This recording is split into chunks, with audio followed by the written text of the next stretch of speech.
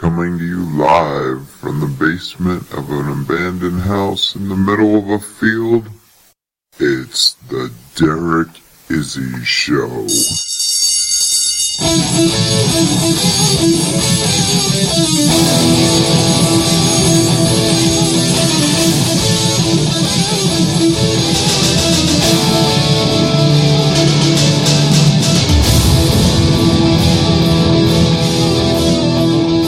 Welcome to the Derek Izzy Show. I am the aforementioned host, Mr. Izzy. I'd like to thank Moses Ronald for that wonderful introduction. Hey Moses, are you ready for today's show? I guess I'm ready. What's it about? Well, I can't tell you what it's about. It's going to be a surprise. Don't you want to be surprised like the rest of the listeners in our audience? Yeah, I like surprises, but I'm not sure about this one. Is it going to be scary?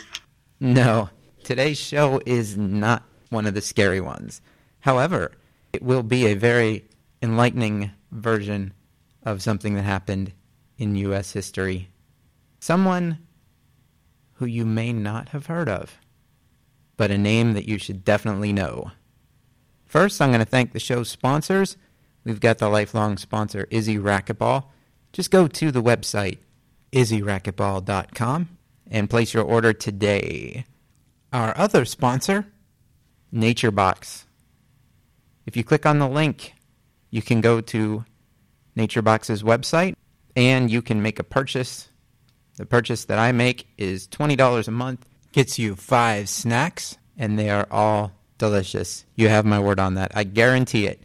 Listeners to my show, just click on the link on my website. That will take you directly to them, and you will be able to save 50% off your first order. But you have to go to derekizzy.com and click on that link in order to get that 50% off. And now, on to the topic of today's show. Today's show is about a woman named Sarah Breedlove, born December 23rd, 1867. She was the 6th of her family's children, but she was the first to be born into freedom. Her parents were sharecroppers and they were slaves, but due to the signing of the Emancipation Proclamation in 1863, her birth in 1867 made her the first freed person in her family. In 1872, her mom died. Shortly after this, her father died, leaving her as an orphan at age 6 or 7. Now, having nowhere to go as a young child, she moved in with her sister, and unfortunately, her sister's abusive husband. Years and years of this abuse had prompted her to leave. At age 14, in order to get away from the abuse, she took off and got married. She married a man named Moses McWilliams. At age 17, she had a daughter, Lilia. At age 20, her husband Moses suddenly died. Now, this lady has experienced some tragic events in her life from her birth and her rough upbringing. Her family was very poor. After her husband died, she's only 20 years old, but she's been through so many things. She picks up and moves to St. Louis, where she had 3 brothers who lived in St. Louis, and they were all barbers. They were able to get her a job as a washerwoman. Now, the washerwomen dealt with a lot of harsh chemicals when they would clean to get out all the germs and dirt that they could find as part of their job duties. So this is back in the 1890s. A possible side effect we see happening is that Sarah starts losing her hair. Now, some of the historical records conflict with each other. Several sources say Sarah started losing her hair because of the chemicals in the cleaning products that she was using. However, there's also sources that say it was simply due to her diet. Women of the late 1800s had a very, very unhealthy diet, and that could have led to her hair loss. Instead of letting this hair loss defeat her, it motivated her to find a cure. In 1904, she started selling hair care products for a woman named Annie Turnbow Malone. She had her own line of African-American hair care products. Sarah Breedlove became a star salesperson for her. Shortly thereafter, she married a man named Charles Walker, who was a newspaper ad salesman. His expertise in marketing, combined with her knowledge of hair care products and her inventive nature, created an unstoppable startup. Her invention was a hair care ointment. It's a special hair oil, a psoriasis scalp treatment, and a hot comb that became her legacy. Her hair care products straightened the hair of African American women, as well as helped their hair to grow. Now, if you ask her about her hair care products, she always emphasized the growth aspect over the straightening aspect. At a time when African American women were interacting with the white world more often, the straightening product helped those women fit more into the white world image of what a woman should look like. It wasn't until the 1960s that black women began to widely question the idea of straightening black hair to fit in. So whenever Sarah talked about the benefits of her products, she always emphasized the hair growth aspect over the straightening aspect of her products. She was a very proud woman, and she believed in giving back to society. She donated a large amount of money to different foundations. She started her own college in Pittsburgh where beauticians could be trained in all aspects of her hair care products. She developed a way of selling her products and hiring agents to sell those products for her. Selling her cosmetics is what really got her business off the ground, fostering a professional image, holding high standards. Not only did she put people on the ground selling her products, she employed them, and she wanted them to be not only successful, she also wanted them to project a clean and professional image. That was very important to her business model. She had very high standards for her products and her people. She offered financial incentives for them to promote a professional image.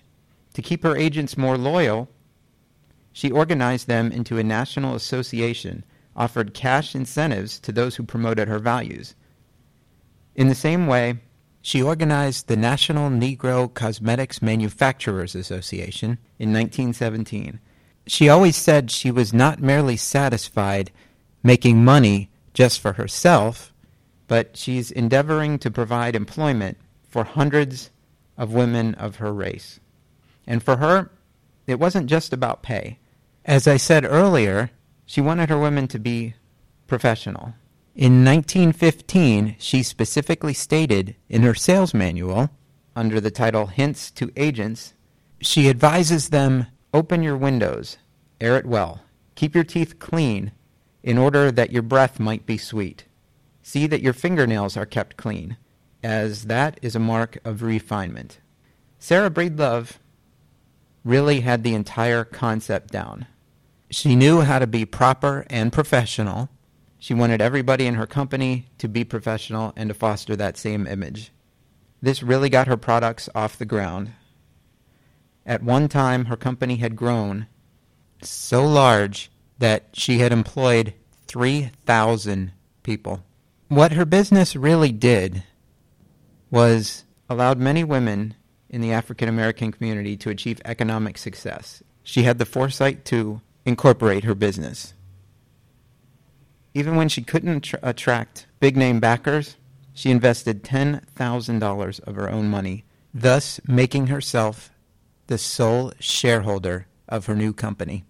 Headquartered with a state-of-the-art factory and school in Indianapolis, perhaps the most important aspect of her business was she transformed her customers into agents who, for a handsome commission, multiplied her ability to reach new markets. This was a business that she grew from the ground up, organizing her agents, agent operators, helping them not just be successful in the hair care business, but also in charitable work and community service. In 1917, when they held their first national convention of sales agents, the business was grossing $500,000 a year. When Sarah Breedlove died in 1919, she left a large fortune, over $1 million, giving 2/3 of it to groups like the NAACP, churches, colleges, and 1/3 to her daughter. Her daughter was named the president of the business so that the operation could continue to grow. If you have not guessed by now, our Sarah Breedlove was none other than Madam C.J. Walker of Madam C.J. Walker's Hair Products, the very first self-made female millionaire in the United States, as well as the first self-made African-American female millionaire in the United States. And now you know the rest of the story. As always, thanks for listening. Tune in every month for a new podcast teaching you something new and valuable about American history and those who have come before us and the life lessons that they have learned, as well as the lessons they have taught us. Visit the sponsors, IzzyRacquetball.com. Click on the link for NatureBox on the website. Do not call the podcast hotline. We have had to disable the podcast hotline, so that is no longer valid. But if you do want to make a show suggestion, you can always shoot me an email. Derek at DerekIzzy.com. That's DEREK at DEREKIZZI.com. Good day.